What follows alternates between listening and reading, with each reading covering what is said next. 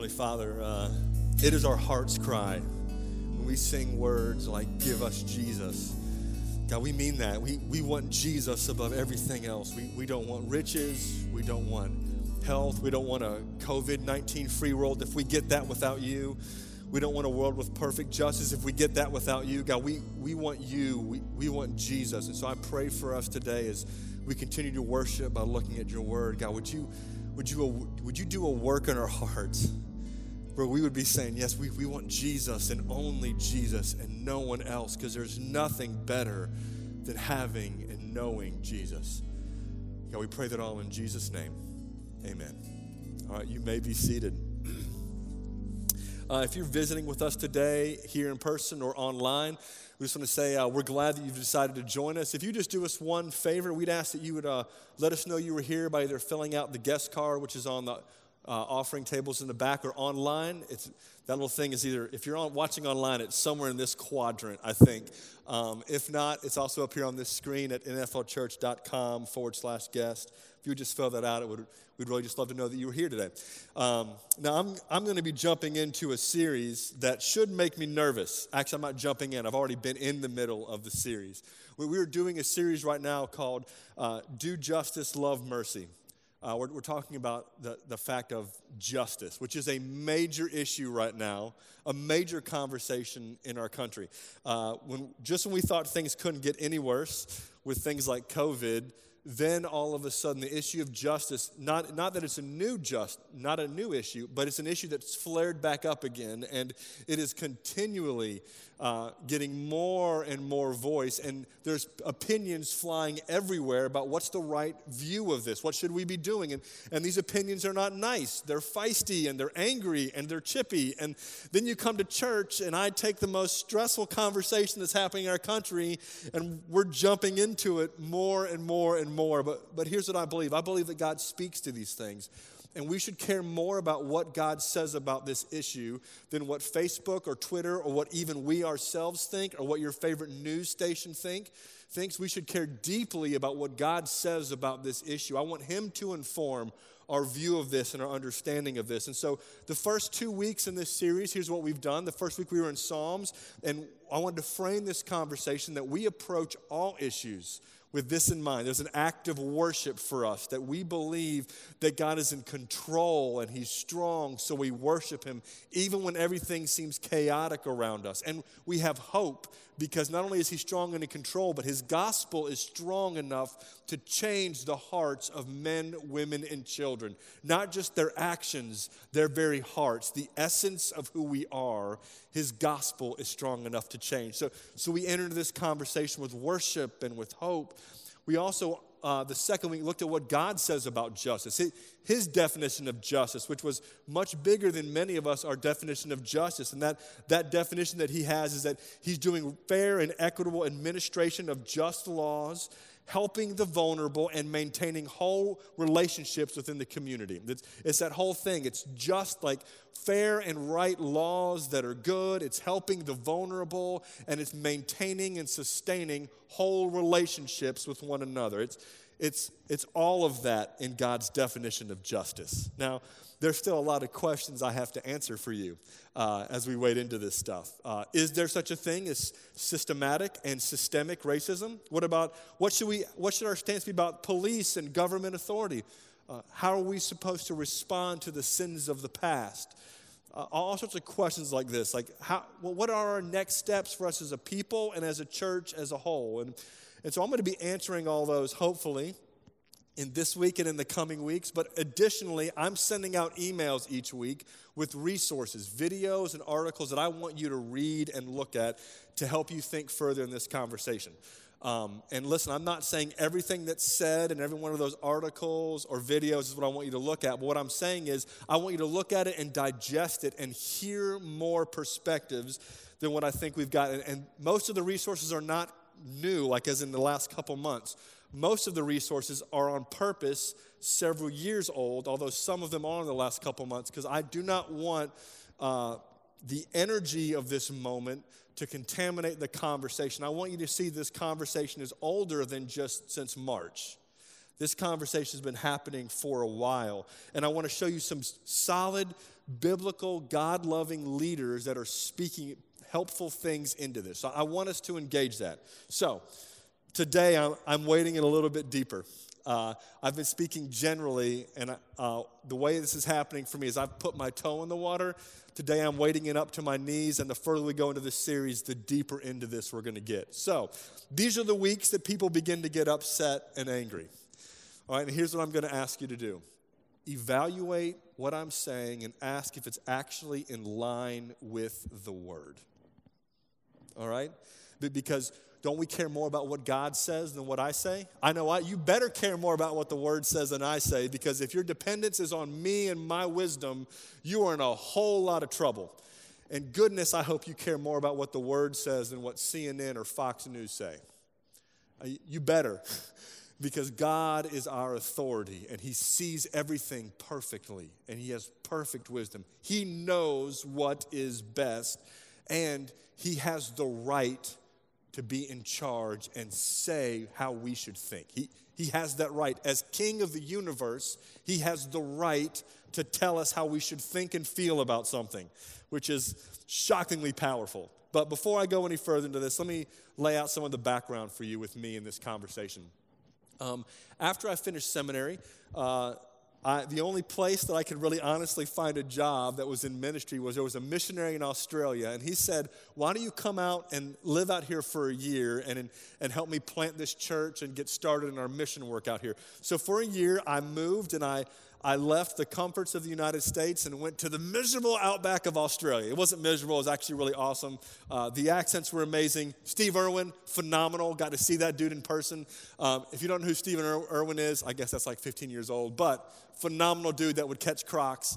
Great guy. Anyways, Australia was this phenomenal experience for me because I got this rare opportunity. I mean, I had moments of it growing up in a home where my dad was Arabic, but I got this rare opportunity to step outside of my culture and my context for more than just a week or 2 weeks. I got to do it for a whole year. For an entire year, I lived in another country. The difficult thing was, and here's what happened for me. They looked like me. They sounded somewhat like me. I assumed they thought like me. But about 3 to 5 months in, all of a sudden, I began to realize something. I began to realize I'm on a totally different page from the people around me. They think differently. They have a different perspective. There's actually a different culture here. And as that reality began to hit me, it made me begin to question things that I never, ever had begun to question in my life. My viewpoints, my perspectives that were distinctly American, that I had translated not just to American, but to God's viewpoints, I began to question. I began to see them for the first time ever in my life. And it was humbling, and it was difficult, and I would get angry. Can I just be honest? I would get angry. People would say stuff to me like, what, are you crazy? No one thinks that. And then I would realize everybody almost in Australia thinks that exact thing. And I didn't know how to wrap my brain around it. Is everyone in Australia insane that thinks like this? I would get those ideas bounced around in my head. But what was happening for me was a breakdown of arrogance by opening up my perspective to see other viewpoints. And then years later, I became a missions pastor at a church.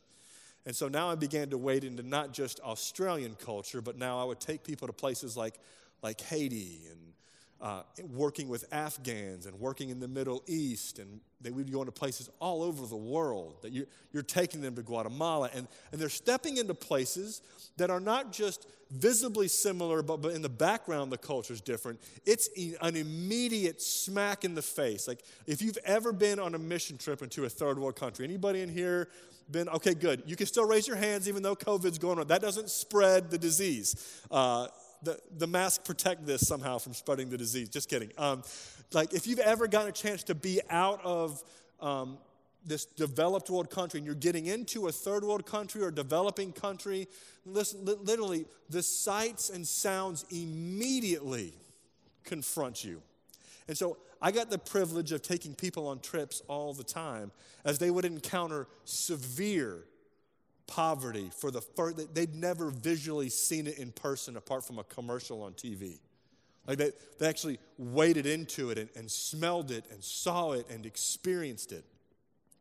When you wade into that for the first time and you take people time and time again, you begin to see how we naturally respond when we're shocked at the sight of poverty. And here's what was shocking to me, that almost I could begin to actually chart out what people would say when they were in that country for the first time. Because almost all of them would say the same exact list of phrases. Because here's like, we're all coming from an American perspective and stepping into a perspective in Haiti, and then we respond with the same thing over and over and over again, because that's what our perspective does. And I began to realize the things that we were missing. The things that we were missing because we had our perspective and we had not learned to hear or see another perspective. I began to witness the quickness of someone who's been in a country for 2 days begin to prescribe the solutions for the poverty in that country. Literally, they would be there in 2 or 3 days. Say, you know what we need to do here? Here's what we got to do. And they would. It was shocking to me. I would have these people who were engineers in NASA. They had engineer mindsets, and they would see all the infrastructure that was torn down, and they would immediately begin. Here's what we got to do. We've got to do this, and we've got to do this, and we've got to do this. And I would just think, man, that's really awesome if we could do that here. But what's shocking is they would actually believe they knew how to fix poverty within 2 days of being there. They knew how to deal with a global issue that was shockingly complex. They actually thought they could solve the solution with 2 days of encountering it at a superficial level. They thought they knew the answer because they hadn't actually listened to the other perspective yet. It was shockingly arrogant. And then to realize that they didn't actually understand all the forces that were at work behind this issue of poverty. And so you're probably wondering, what does that have to do with justice? Well, listen, I'm going there. Stick with me. Let me give you an example of what happens with this. Most Westerners, especially Westerners in the United States, define poverty like this. It's a lack of resources. You don't have money, you don't have food, you don't have clothing. It's a lack of resources. One book that I read, it's called When Helping Hurts. It's by a couple guys named Corbett and Fickert.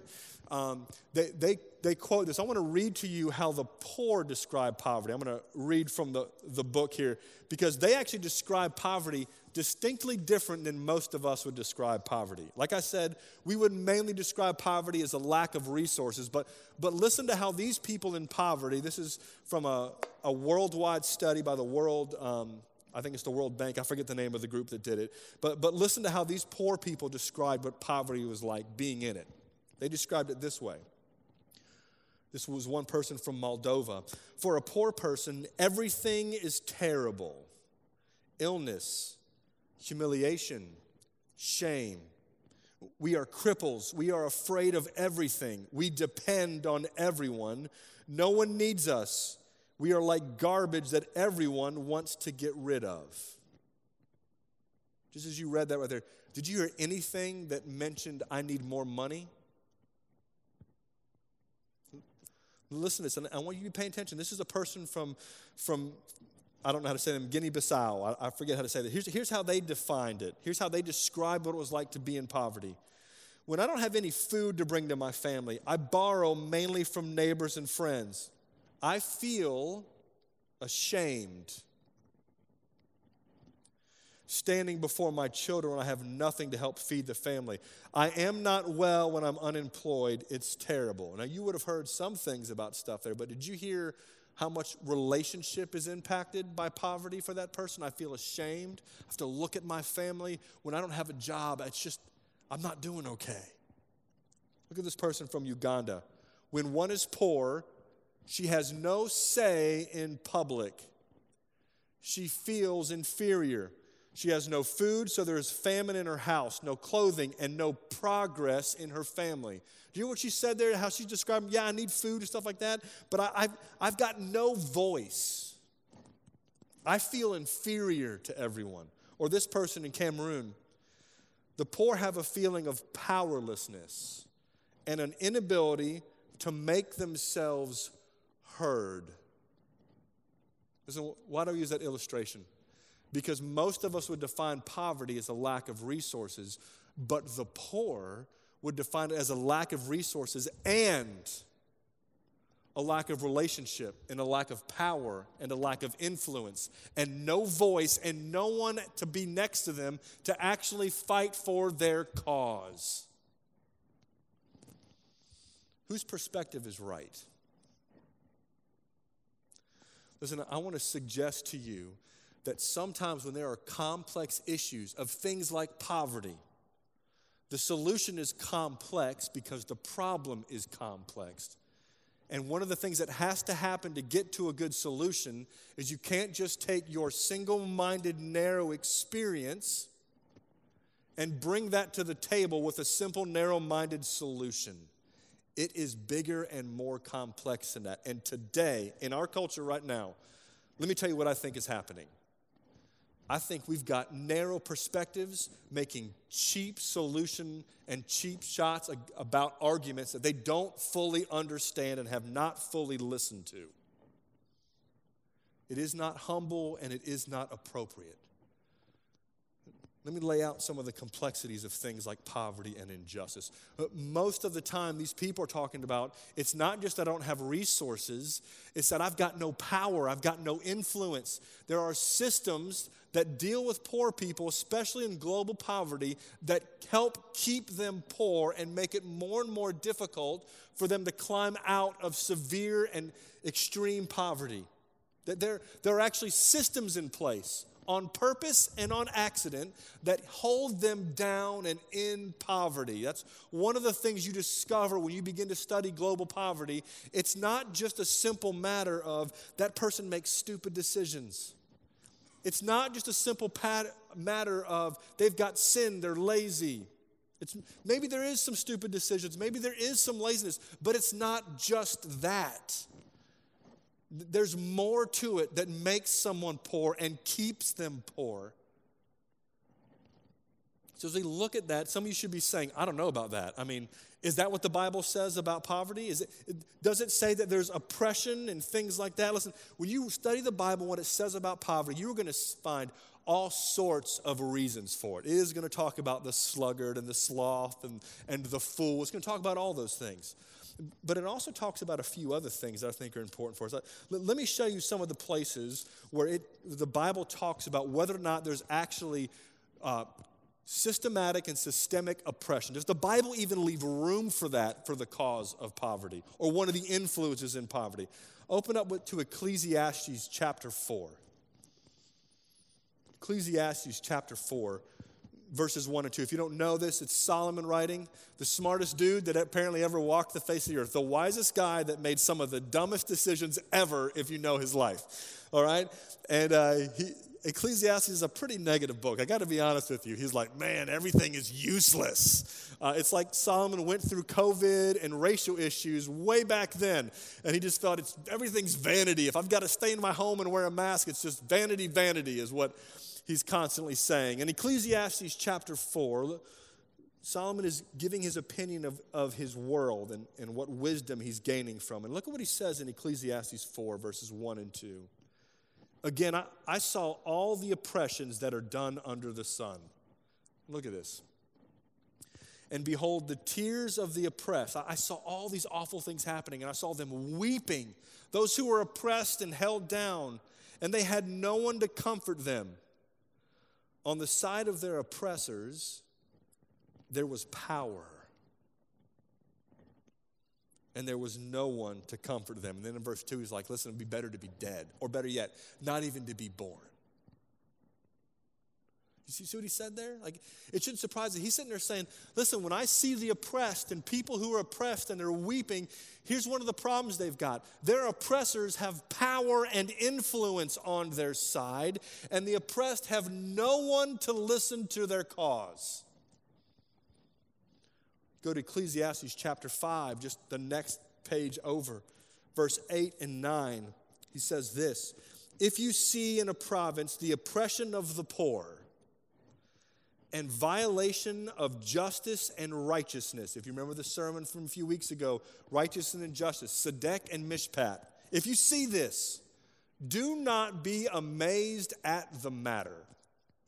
Don't be shocked that there's actually oppression of poor people right here in our midst, Israel. That's what he's saying. In Israel, under Solomon, right after King David. The people of God, he is saying, when you see the oppression of the poor in your area, don't be shocked by it. And then his thing is, he says this, for the high official was watched by a higher, and there are higher ones yet over them. He's saying, listen, we've got these officials to try to keep them accountable, and they actually watch each other's back to keep them from getting ratted out.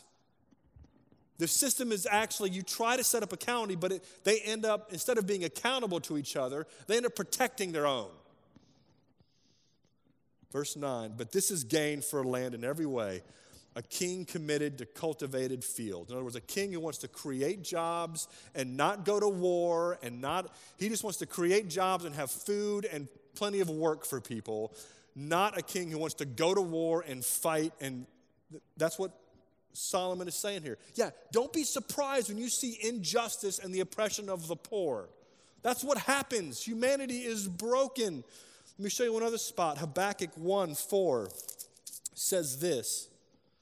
So the law is paralyzed, and justice never goes forth. For the wicked surround the righteous, so justice goes forth perverted. Listen, church, here's what I'm trying to tell you. The Bible says that when you look around, you should expect to see injustice and oppression and broken systems. You should see when the righteous are surrounded by the wicked, justice is going to get perverted and messed up and broken. It's not going to go out right. Doesn't matter how good your intentions are. The brokenness of humanity, the issues of our heart. That's why Jesus had to die, because we are so broken. We cannot fix this, even with good laws. So when you look around and you see all this talk about oppression and brokenness and racism, listen, you need to hear this. It should not surprise us that there's potential that our system is broken and flawed. If that surprises you, you do not understand the state of humanity. And you are being blind to the reality of who we are as a nation.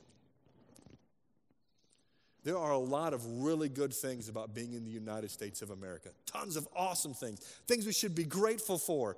There's tons of things that have happened here that have not been able to happen in other countries, and it's been a great thing, and we should celebrate those things.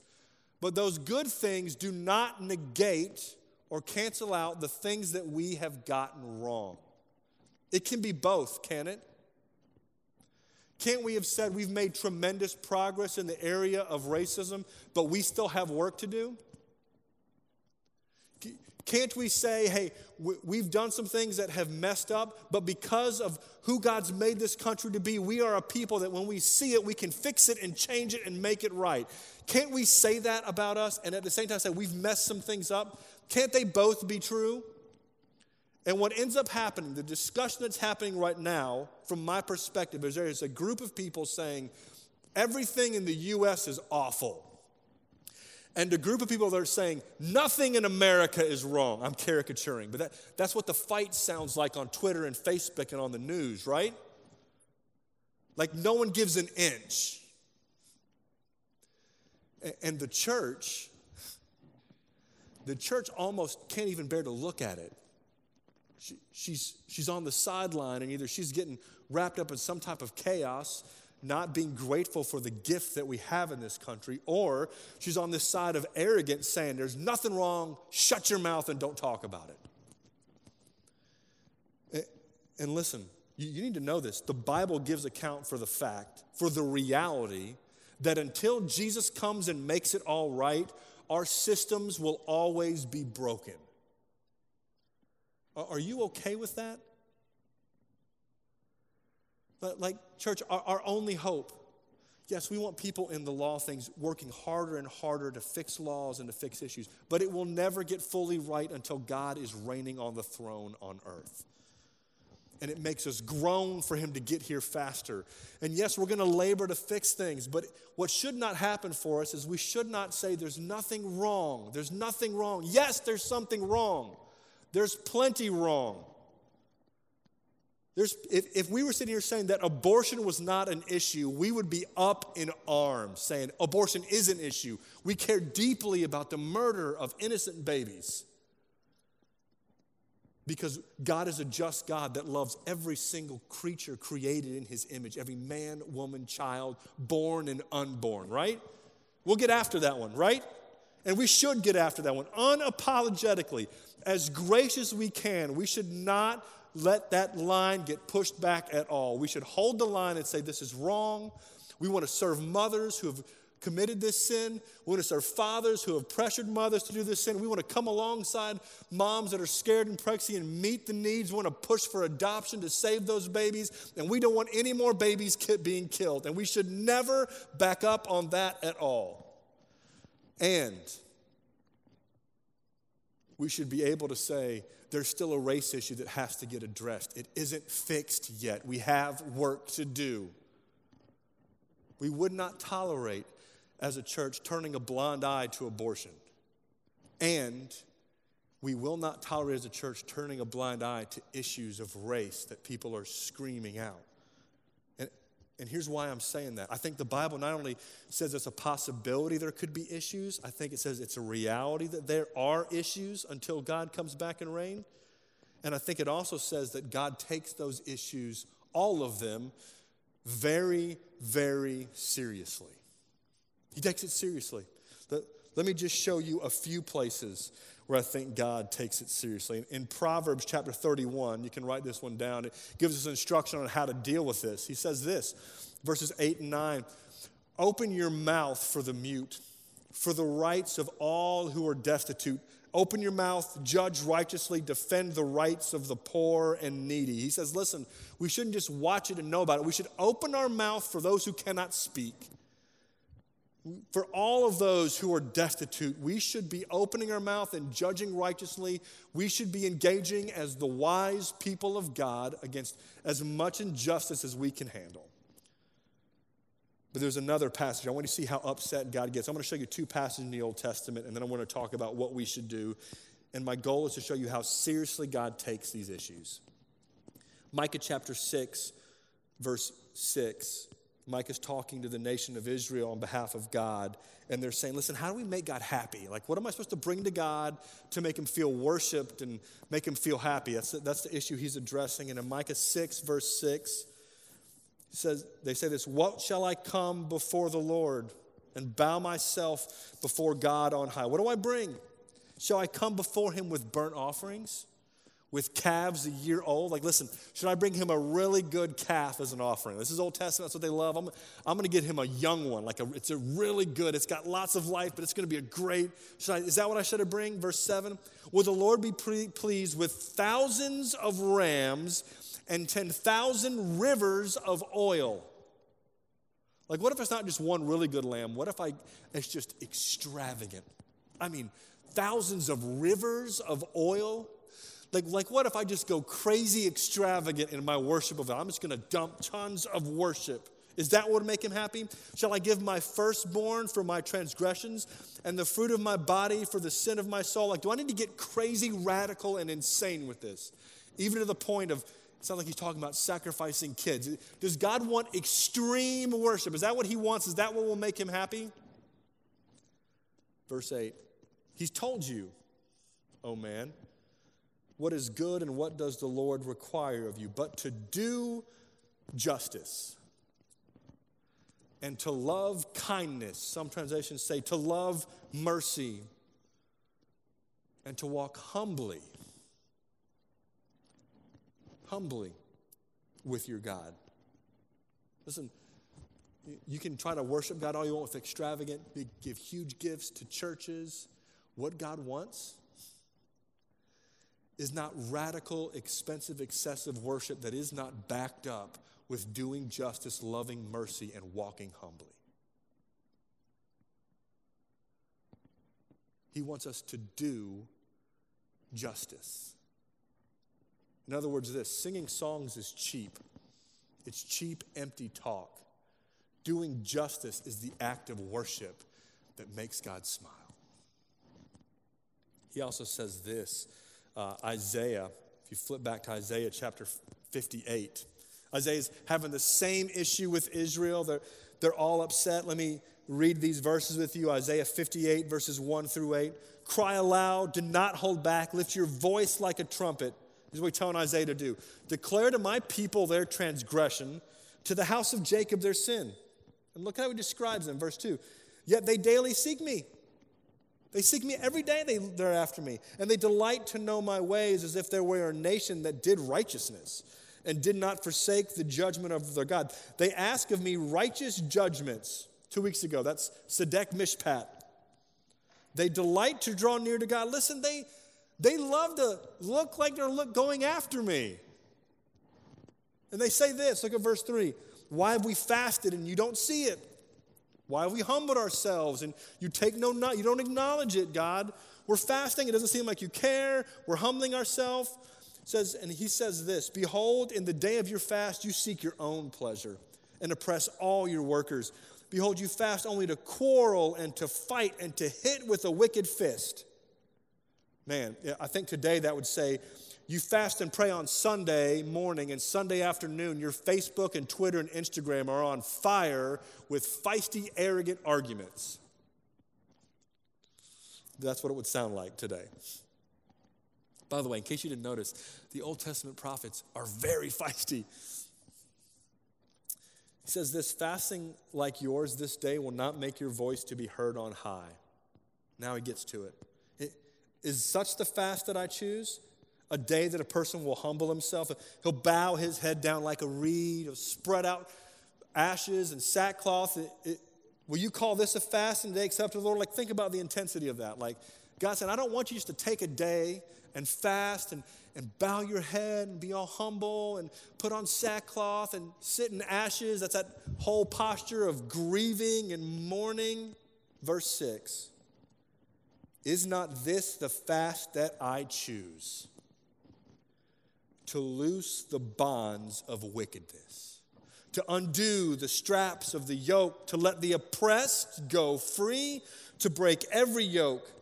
Is it not to share your bread with the hungry and bring the homeless poor into your house? Think about that. And not hide yourself from your own flesh. In other words, listen, these people, they're your own flesh. They're fellow humans made in the image of God. Don't hide yourself from the poor, the weak, the vulnerable, and the oppressed. Don't ignore them. They're fellow image bearers of God. They're fellow humans just like you with dignity and worth and value that I died on the cross for. Don't ignore them. I was like, you talk about fasting. I want you to open up your house and let a homeless guy live in there. You see how radical that is? What's crazy is he didn't say, listen, you need to go to the homeless guy and say, let's talk about the 5 reasons why you're homeless right now. You're not working hard enough. You're addicted to this. You've got this. I'm not saying he doesn't say to address those issues. I'm saying he's saying you lean in and you help meet the need of them because they're made in the image of God with grace and mercy. You can address those issues. They've got to be addressed. But listen, he's saying, first of all, you need to care about the people who are oppressed and vulnerable and weak. Listen, I think God takes this seriously. So here's what I think that means for us as a church. Right now in our country, there is a cry going out that there is an issue, a racism issue, not just at a policing level. It's bigger than that, right? Are y'all hearing that? It's not just at that level. And listen, you're going to hear in a few weeks, I think the Bible is clear that we're supposed to be grateful for police. There's a reason that God's put them here, and we need to be humble and submit to that authority. I believe that, but it doesn't mean that all policing is good. It doesn't mean that all our laws are good. It doesn't mean that all our courts are good. Do you think our courts are always coming up with just responses? I just mentioned Roe versus Wade a while ago. Does that make you feel confident the court does what is just? You think they got this one right too? They're filled with broken and flawed people. And so here's what I think that means. I think because God takes this so seriously, when there's an outcry about oppression, that means we as the people of God should take it seriously as well. We should humbly and prayerfully listen and consider what's being said. Here's what that does not look like. It doesn't mean you go find all the people that agree with you on YouTube and build your case against the argument. That's not listening, that's arguing. It doesn't mean you go find all the crazy people who are on the other side that say the most outlandish, stupid things and say, see, all of it's stupid. Listen, I'm really glad that people don't do that for Christianity. You think about the dumbest person you've ever met posting a video about who Jesus is online, and your unsaved friends taking that being like, that's why I don't believe in God. Is that how you would want us to be treated as followers of Jesus? No. As a follower of Jesus, what you want is when you begin to share your opinions of who he is, you want them to give you a fair chance. You want them to listen and consider it, right? So shouldn't we do unto others as we would have them do to us? Shouldn't we be saying, I'm going to listen, I'm going to pray, and I'm going to consider it. I'm not going to listen and build my argument. I'm going to listen with one goal. I'm going to try to understand. Not saying you have to agree with it all. Not saying you can't ask questions. Not saying you can't journey into the conversation. But before we wade in with anger and vitriol, and you got to pray and humble and listen, because there might be a perspective that your 2 months in quarantine and on Facebook and YouTube might not have given you the depth of knowledge you need. Just like there's a perspective of poverty that 2 weeks in another country might not have given you the answer to the solution. It requires quiet, humble, carefully, prayerfully, considering and listening first.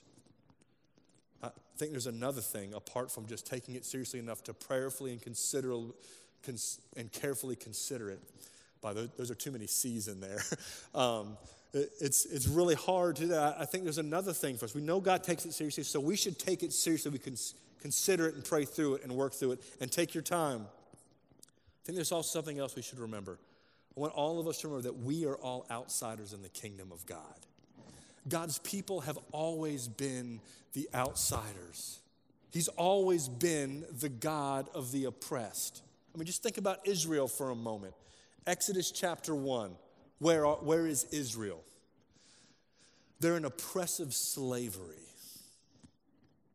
Pharaoh has captured them. They were there living free. He captured them because he was afraid of them. Then it became profitable. Then it's almost like he takes this thing and makes them like cattle, that not thinking they're fellow humans, he's lessened it to justify the slavery, and he's made them less so that he can make a command that says, kill every baby boy that is born. That's where Israel's at. And God says, I hear.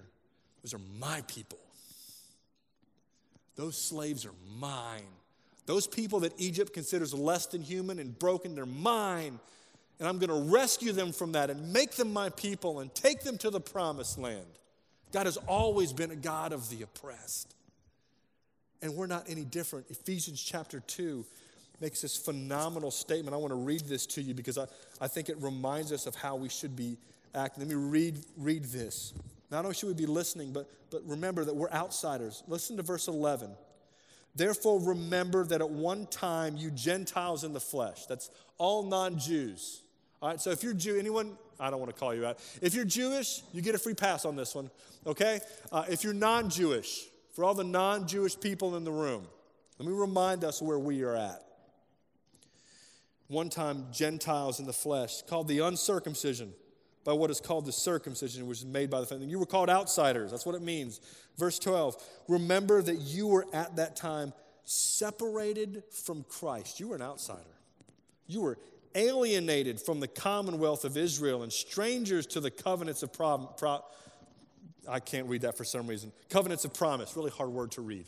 Right? He said you were outsiders. You had no connection to Christ. You had no access to the covenants and the promises. You had no voice. You were with having no hope and without God in the world. And then look at this. This is the gospel, verse 13.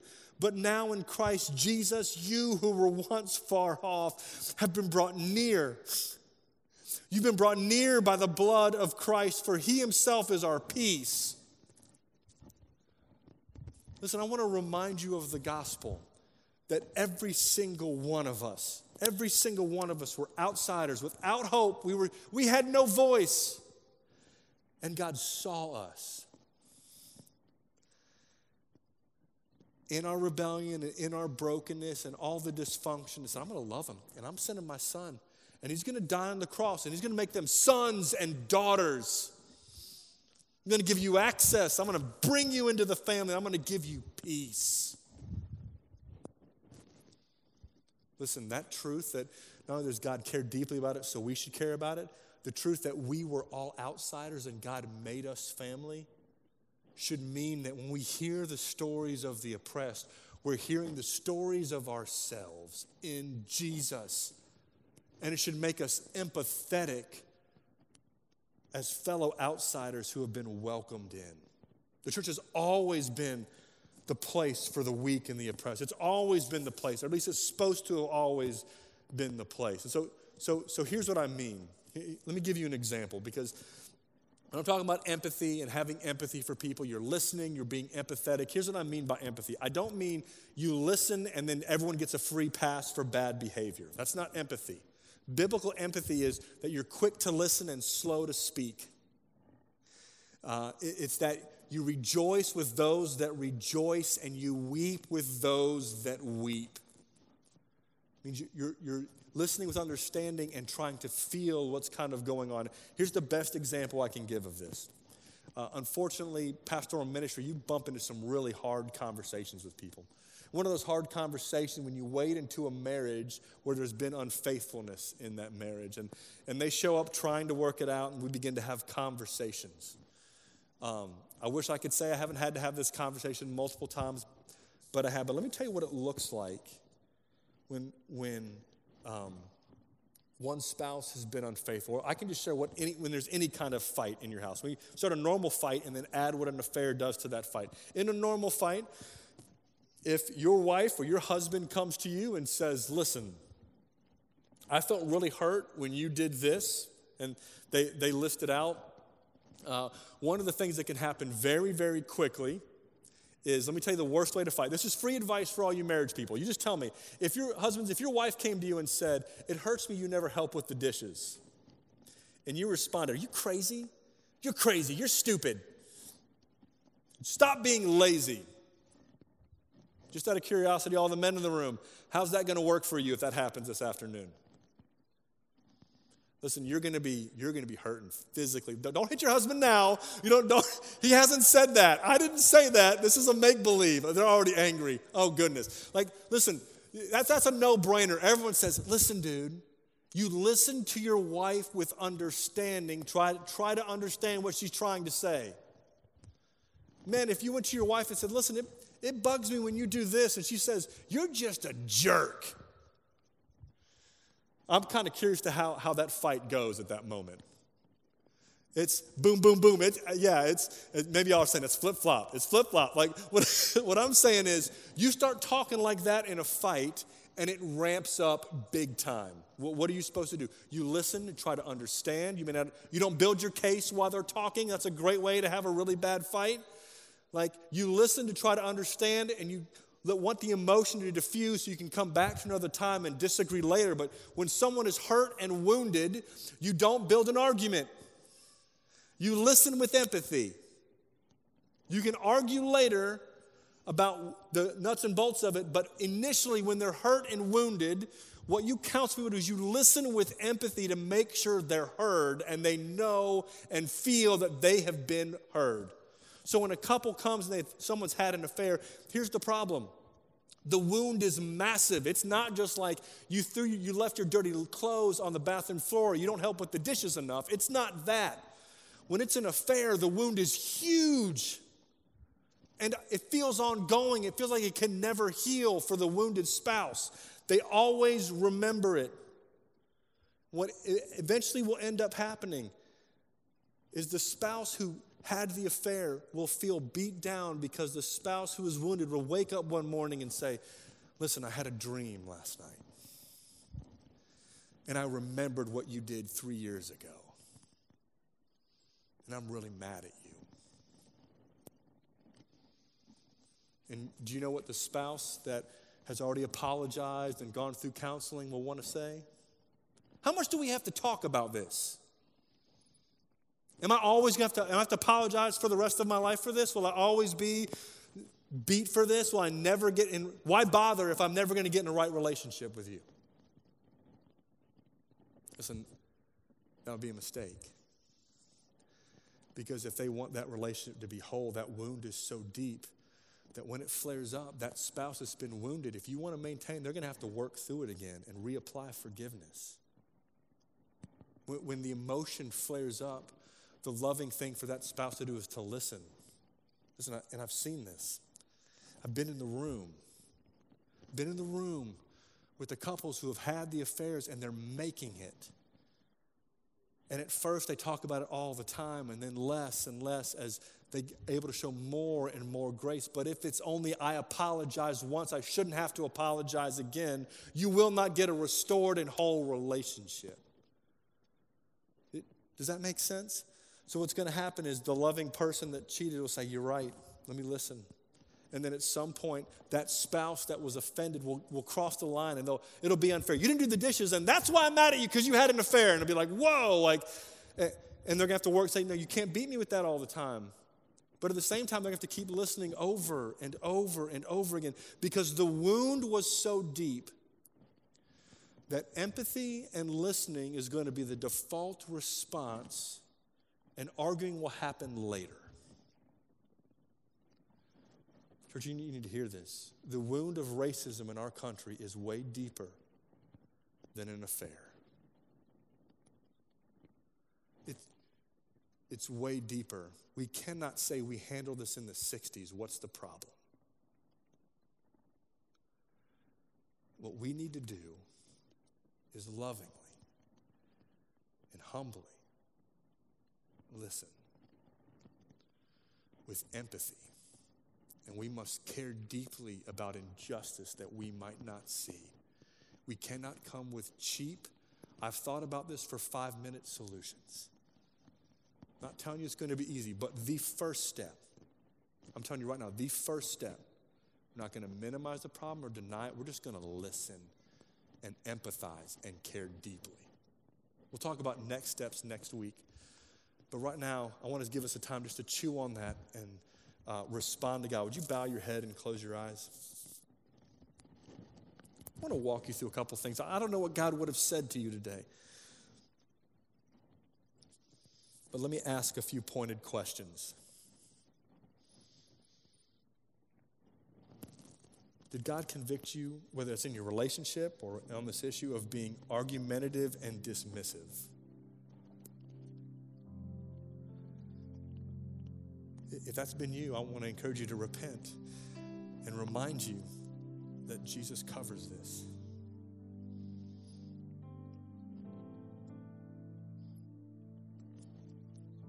Maybe you realize that you just need help to listen, or you need help to show empathy. Listen, if that's what God said, I just want you to take a moment and say, God, I want you to help me. Help me to listen better. Help me to show empathy.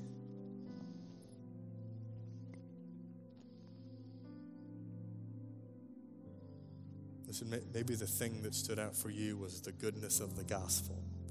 It just remind you you can sit there in your seat and you can just worship God for this, that Jesus responded to our weakness and slavery to sin by coming to us and rescuing us. We were outsiders and he made us family. Can you worship him for that right there in your seat?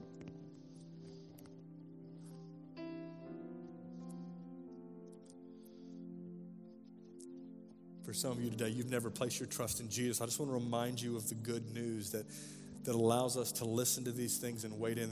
The good news is that we were all broken, and we made broken systems, all of it. But Jesus saw our need, and he came and he died on a cross to pay the price, not just for our brokenness, but to buy us and to give us the ability to have new hearts. He cleans us and he welcomes us from the outside to the inside.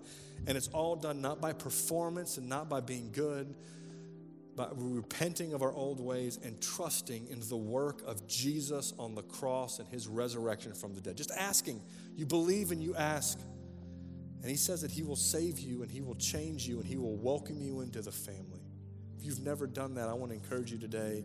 You can do that right in your seat or after this service. The pastors would love to speak with you.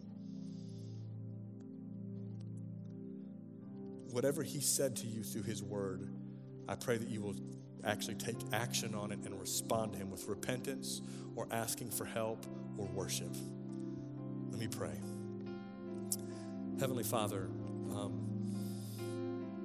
God, we're grateful that you saw our outsiderness and our brokenness and you came with love. And God, I pray you would make us a people. God, make us a people that are not naive to the brokenness of our world around us. Make us a people that care deeply about oppression because you care deeply about oppression. God, make us a people that know how to listen well and show empathy. And God, I pray you'd move us past that at some point, that we'd be a people that love our neighbors well, that stand for truth and stand for justice. God, we pray that you would help us to represent you well to the city of Tallahassee. And I pray that all in Jesus' name.